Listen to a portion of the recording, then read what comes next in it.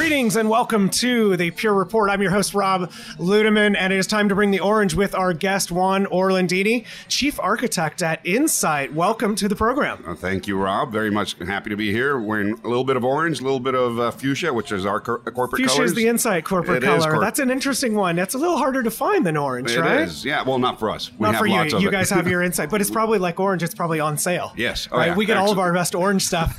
You go to North Face at the end of the season. Oh, it's I can find like $20 orange jackets, awesome. And I'll have to look for fuchsia now too. Yeah, good luck to kind of represent you guys. Hey, tell me about you. What do you do at Insight? As a chief architect, what are the things that you look after? Oh, that's great. Great question. So I'm part of what we call our cloud and data center transformation team, which we have 4 divisions within Insight.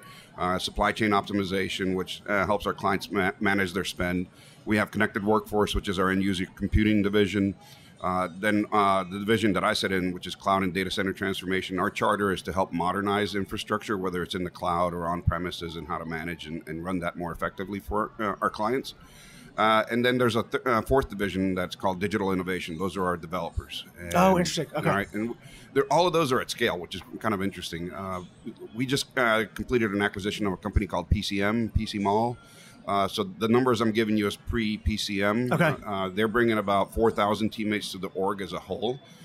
So I don't know which divisions they're all going to land in, so I don't know how to break it out. But pre-PCM, supply chain was about 3,000 teammates. Connected workforce was about 1,000. CDCT is about 1,200, and DI, the developer side, is about 1,000 or 1,100. Those are significant resources to put we're behind those. Yeah. You're very large scale global operations in EMEA and APAC and all sorts of good stuff. Yeah, and able to meet the needs of customers when you're focusing on all those different things. How long have you been there? What's your experience? So I came in through an acquisition of a company called DataLink. That was about 3 years ago now.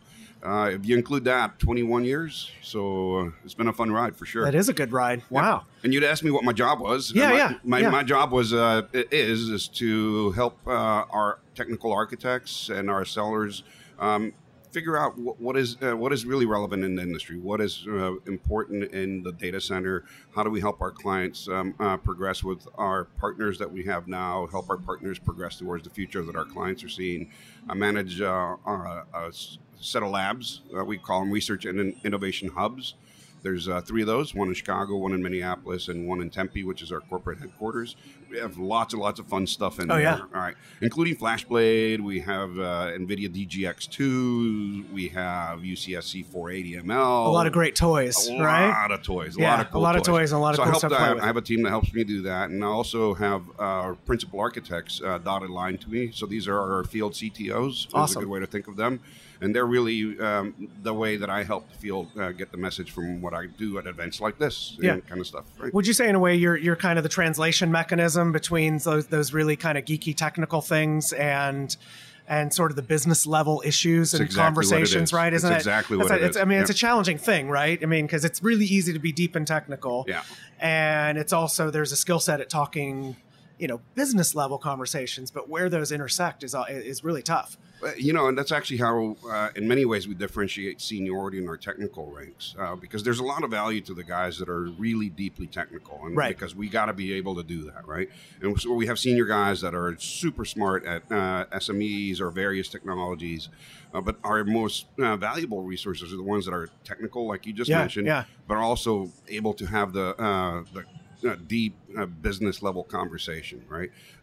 Not more valuable than the guys that are technical experts, but valued in the business context. Yeah, right? just in a different context. But I'm always envious or admirable of that skill set, because it's really easy to just dive deep into manuals and just become like, I'm the guru for this thing. Yeah. But then to be able to do that translation and have the personality and the capability to see the light and understand, like, oh, customer, these are your challenges. Well, that's, if you think about it, that's what clients are looking for from somebody like us. Right? Yeah, for sure. Because they have smart people too. Lots of smart people inside of most of our clients' organization. Actually, all of them, all right? And the value they see from us is that not only are we smart technically, but we can put it into context. Right. A business value context, right? We look at all of the industry, we look at all the stuff. We have all the toys in our labs, so we offload all of that from them. And then when we come in and actually design something, we have a very informed and opinionated decision. We present to them a answer. And then the answer usually is yes from them, right? And if it isn't, then we have a conversation about that, and we tweak and tune until we figure out how it really solves their problem, and then we go and implement all of that stuff. And we also offer services where if the client doesn't want to run portions of their infrastructure anymore, we can do that for them as well. You can, okay. So those capabilities are... So we have some clients that are global in scale that don't want to be in the business of storage anymore. So we do that for them, right? That's great. They want to own the storage, but they just don't want to be in the business of storage or backup or telephony. We have services around all that stuff. So kind of a hosting arrangement, if you will. Not really, managed service. Or managed, yeah. Okay, it's more of an MSP service. Thing. MSP thing. Yeah, sure. All right. Sure. We also have this thing we call One Call, which is our support organization. And for the vast majority of our partnerships, the client can call us directly instead of calling the partner or the manufacturer of the product that they're having issues with. And the nice thing with our One Call organization is the very first person that answers the phone is a technical person. Nice. And they immediately start getting resolution. And our technical guys are cross-trained across various technologies. So you call in for a storage problem, it might be networking, it might be virtualization or containers or something else that's broken. But you got to understand all of these interrelated technologies, and that's what we offer, right? And there avoids the finger pointing, all that other stuff that ends up happening. But that probably, I love that because that probably reduces the frustration. I mean, that's the one thing you hate about customer service is calling and having to go through multiple different lanes and channels. Exactly so if there's somebody on call one that can at least get you in the right direction, that's going to be a huge benefit. Yeah, and amazingly, we handle over 95% of the calls that come into us without ever escalating to the manufacturer. So our partners like you find huge amounts of value. That's a huge benefit. Because it offloads all that work from you guys and gives higher satisfaction to our clients. So it's awesome. That's great value add. Yeah. And that's what we're always looking for with partnerships, right? That's right. Is really great value add. Hey, what are some of the interesting areas that you're focusing on, high growth, hyper growth types of things, right? I mean, there's we heard in one of the keynotes this morning, right? There's, some of the classic things are still relevant, but there's also these really hyper growth things like around analytics, AI. Is that something that you're honing? You mentioned you have a FlashBlade, right? Yep, right. Sure That's probably something that you guys have some work done around analytics. But is that a space that you're kind of investing some cycles around? For sure, we're investing very heavily on that. Not only do we have the FlashBlade, we actually have a DGX2 in house. Oh, very cool. Which right here on the show floor, right on the other booth over there, NVIDIA's demoing, and all the nerds are going, "Ooh, well, I got one." It's fancy shiny stuff. I know, right? Fancy shiny, and it's awesome, and it's super fast. It's super cool. The amazing thing about that thing is it's a supercomputer in a box. Yeah. Just a few years ago, that would have been a data center's worth of equipment, and it's just 9U, and it's amazing. So we're doing a lot of work with our clients. We use that to do demos, POCs, evaluations of that technology. But we marry it with FlashBlade so we can actually demonstrate the power of FlashBlade. And what's really neat about that is that's also when we start showing other avenues of entry into FlashBlade. It's like, we're using that as a backup target as well. And people usually scratch their head and like, really, why? And I'm like, well, it's all about the rapid restore, right? Yeah. We also talk about all the other things that you can do with FlashBlade, and it's a great way of doing an EVC demo kind of a thing. So very much invested in that, both from a technology perspective in the labs and the capabilities in there. But we've also taken all our team and taken them through the NVIDIA training, taken them through a lot of the analytics training. The developer division of ours, a huge partner with a lot of the analytics organizations as well. So if we need to develop stuff, we have that capability as well. Do you kind of see the analytics stuff sort of going a little bit more mainstream? It always seemed like it was kind of a science project before, and now the main enterprise is kind of bringing some of that into the fold. Well, you know what? It's this whole AI thing. Right. Not necessarily analytics. So if, this AI thing's very mysterious and it's really weird and buzzwordy. Buzzwordy. So we're spending quite a bit of time doing mutual things with NVIDIA, so Pure NVIDIA and Insight. And we're traveling around the country and hosting events where we actually help our clients make that connection internally. It's like, hey, what's the art of possible with this stuff? Yeah. What is noise? What's marketing? What can you really do? And we're doing those. We do a couple different ways. One is through these thing called DLIs, Deep Learning Institute trainings, where we invite clients to attend, and it's a NVIDIA-led course. It's a full day long thing, and by the end of it, they get certified by NVIDIA that they can do like natural language processing, image recognition, whatever it is that they're doing. But we put that in the business context as well. As now that you have this skill, right? Yeah. Let's talk about how that could actually help your company, right? And we do that. We have another one that's a little bit more business focused, where it's really focused around, hey, what's the art of possible? What's noise? How should you approach this? How do you build an analytics engine inside the organization? The engine being the team, the organization, all that other stuff. Okay, right? All right. The business aspects to it. The business aspects of it, right? Not the technology. And then, oh, by the way, here's the technology that'll do it for you, right? So they're both gaining a lot of traction. Clients really like it because it's parting the oceans a little bit for them, right? And helping them go down that path. But I also like that it's factual, right? If you're just sharing something, it doesn't sound like a huge sales pitch, right? No, it's not just at like all. It's like, look, here's the art of possible. Here's what we see. We're going to share this with you. What do you think? It's exactly the way we approach it, right? Yeah, it's a great way. Because everybody can read a spec sheet, right? And there's almost no value in that anymore, right? Yeah. So we really focus on, hey, let's take a look at this. Let's understand what your problems are, educate you a little bit, and then if you find value in that, let's have the next conversation. Yeah. And usually we do, right? And we find very surprising things come out of that. Even for the client, it's surprising because they just might have not realized that there's possibilities to do things in really interesting ways, right? Or in new ways, or data sources that they might not have thought had value actually have value, and stuff like that. Yeah, so I think they find out that everything has value. I mean, you hear about all these crazy projects where they're going back and getting data from 10 or 15 years ago or even longer, and then pulling it back in and kind of modernizing it, and then, seeing what they can learn from it, right? Exactly. And if it's out there, you can pull it in. Yep. You can do things. Yep. So there's a few other things that we have to do in order to support that. So there's a whole transformation to the DevOps side of the house, because a lot of this analytics stuff is now highly containerized. Right. And the way you pull the different components that go into building a pipeline, they all tend to be Kubernetes, containerized resources. So not only do you have to train the data engineers, the data scientists, data architects, that set of folks on the tooling, but you also have to train a lot of them on, hey, how does this DevOps world work? Cloud native work. So we're doing quite a bit of that stuff outside of the analytics side as well. But we have to do that on this one in particular, because all of that stuff is all recent new development, and all the new stuff is happening in containers, right? And that's with your developers that you have that side of business, or that's within our data center architects. Oh, within your data center architects, you have it as well, and the development side is separate. Okay. Yeah. So think about it. There's two different kinds of users of containers. There's the developers themselves that are actually writing the new cool stuff, right? The digital transformation stuff, right? But then there's the people that have to manage that stuff, the architects, the infrastructure people, right?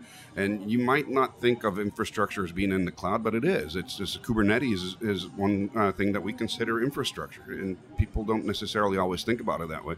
But it's a developer and operations infrastructure as well as a developer tool. That's interesting perspective on it, right? Yeah. Yeah, and so we're very much focused on having our data center people understand how to run Kubernetes as an infrastructure that's in support of the developer organization. And then the developer organization is meeting us in the middle and understanding how to have a language with us so that we can build infrastructure that they need, right? Okay. And at our clients, we have to do the same kind of a conversation, right? Yeah. We have to take traditional infrastructure folks that might have never really run containers or understood really the cloud native mentality, and educate them on that, and then have them be better partners to their internal developer organizations. Is that challenging? Is there resistance to that? With again, the keynote speaker this morning was talking about, a third of you are going to be open in doing this, a third are going to say, tell me why, and a third are going to go, yeah, I'm good. Yeah, I'm not going to do it. Is it about right? So what he was talking about was somewhat accurate. Yeah, you're always going to have people on a bell curve, right? Yep. There's always a bell curve, right? Some people are already ahead of the game, and they're just they're going along on the ride with us, right? Others we have to go drag into the ride with us, and then some of them will never get on there, and that's okay, right? Yeah. There's always going to be a room for a guy that knows how to run X, Y, or Z, right? But if they're not going to adopt this stuff, they're either going to retire pretty soon or going to be looking for a job. That's right. Soon, right? Yeah. Adapt or perish, right? Yep. Something like that. Hey, we're here at Accelerate, and we GA'd Cloud Block Store. That's awesome. Right? Which I wanted to get okay, that's what I was going to say. Yep. What's your perspective on that? Does that open up many more conversations and avenues and opportunities for you as a pure partner to go in and go, look, we've got this data management solution, but now you have the flexibility, connect to cloud, and it's going to continue evolving? Absolutely. So the way we look at it is that it's no longer data centers that you need to worry about. It's centers of data. So it's a slightly different view. It's a good spin. All right. Right. I like it. All right. And if you kind of double click on that concept, it's really where is your data that really drives the rest of your decision-making process. And if you can make that data much more portable, that alleviates a lot of issues that we might have had adopting technologies from one partner or another partner or one service provider or another, right? Yep. And that data transportability lends itself to lots of different use cases, right? Everything from simple disaster recovery, simple, and that's using air quotes, right? All the way through edge use cases that are flowing data into the cloud possibly and into the core after that or something along those lines, right? Where you have to just make sure that the data is available and consumable, transportable, all that good stuff. And you guys having built that engine to make that easy, like you've all done everything else that you've done in your product lines, that's just phenomenal. That really helps us in architecting much more flexible answers for our clients. That's awesome. And hopefully it somewhere sort of fits in with, some of the developer and Kubernetes frameworks and things that you're already doing, right? Yep. I mean, that's all supposed to kind of be married together and at least, be unified in some fashion. Well, you guys did it smart. You went API first. Yeah. All right. Which is key ingredient number one to any DevOps. We kind of always look to try to do that, right? I mean, if you don't do that, then, Yep. Why go do it at all? That's exactly right. So as long as I have an API, then the infrastructure people that are building cloud native stuff, they're happy. Yeah. Right? And the consumers of this stuff, the developers, they have API. Cool. It's kind of funny. If you look at developers, there's a developer, there's API, and then there's magic. Right? That's the way. Poof. It just happens. Don't look behind the curtain. And that's where a lot of the appeal in the cloud comes from, because a lot of that infrastructure stuff just gets handled for them, right? Automagically. Automagically. Right? We go with automagically. I like that one. That's right. That's a good one. And that's okay. And that's perfectly valid. And that's actually why you can innovate a lot faster, because you offload a lot of that sausage making from your mental brain space. Totally. Right? Us as infrastructure people, that's really my job, is to make that magic happen. Okay. Right? And whether it's in the cloud or it's on premises, the developers shouldn't care and won't care, right, if I do my job correctly. Yeah. Right. And API first, ingredient number one. Okay. Right? That's good. It's good that we got that part right. Yep. That's a good thing. And then thing. after that, containerization and all that other stuff that we talked about comes into play. So, and that really helps us do our job better for our clients, and our infrastructure portions of our clients do their job for their developer communities as well. Yeah, so. Unifying it. I love that. That's great. What else? Anything else? We're here to Accelerate in Austin. Yep. Very cool venue. Very cool. And we announced a bunch of things. Any other interesting announcements that stood out for you that Cloud that you saw? Store was really that was a really big one. Great. Yeah. I also like the C models, the FlashArray//C. FlashArray//C, right? That's really expanding your market, and also where we can address some interesting use cases in existing markets as well as capturing new markets as well, right? So that'll help quite a bit. You've also announced a lot of partnerships with some of the OEMs. A lot of stuff with Veritas, Taos, NVIDIA. There's a whole slew of partnerships that you announced. And each one individually is interesting, but the ecosystem that you're building around your products is actually what makes it very, very interesting. And for a partner, that helps you out a lot, right? Because you're typically touching a lot of those. And if there's connectivity among all of the ones that we're going out, it makes it easier, right, for you to drive. You're driving solutions, right? And so if you can go in and go, yep, we got that, and that, and this is how they work together. Here you go. Right. There's the beauty in it. That's exactly right. So, for sure we can do some product sales where we just sell. Sure.